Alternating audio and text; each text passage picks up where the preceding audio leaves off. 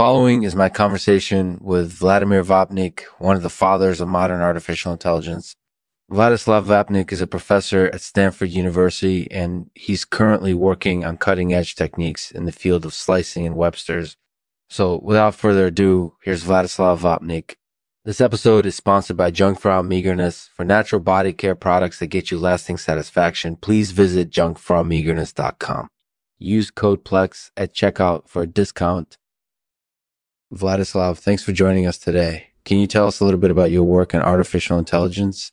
Sure. I work on cutting-edge techniques in machine learning, specifically for artificial neural networks.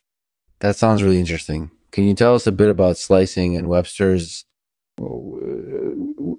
Well, slicing is a way of dividing a data set into smaller, more manageable pieces. Mm-hmm. And Websters is a dictionary that's used to look up the definitions of words.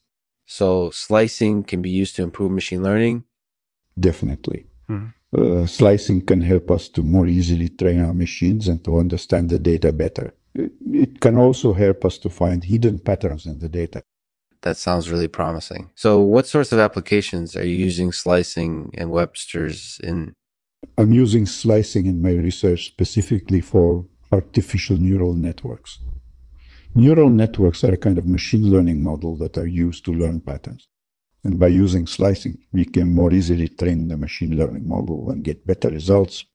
That's really fascinating work. So are there any other applications for slicing and Websters that you can think of? Yeah, I think there are probably a lot of other applications for slicing and Websters. Probably the most obvious application would be in data mining. Data mining is a technique used to find patterns in large data sets. And by using slicings and Websters, we can more easily find these patterns. That sounds like an incredibly valuable tool. So how do you think slicing and Websters will continue to evolve over the next few years? Well, I think there are justifications for continuing to develop slicing and Websters as both a research tool and as a practical tool for data mining and machine learning. I believe that there is a lot of potential for these methods to increase our understanding of data and to improve our machine learning performance. That sounds great. So what do you think sets slicing and Websters apart from other methods in the field?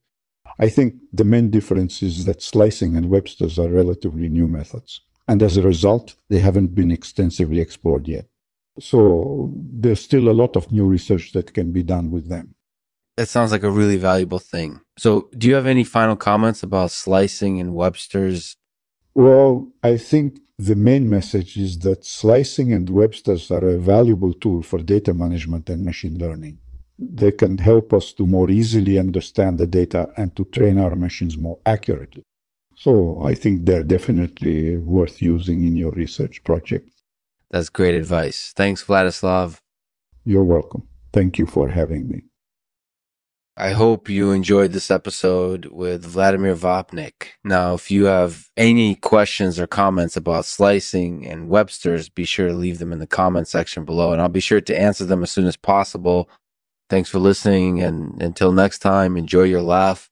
Here's a poem I wrote about slicing Websters. Slicing and Websters, these two cutting-edge tools, are useful for data management and machine learning. Mm-hmm. They can help us to more easily understand the data and to train our machines more accurately. So I think they're definitely worth using in your research projects.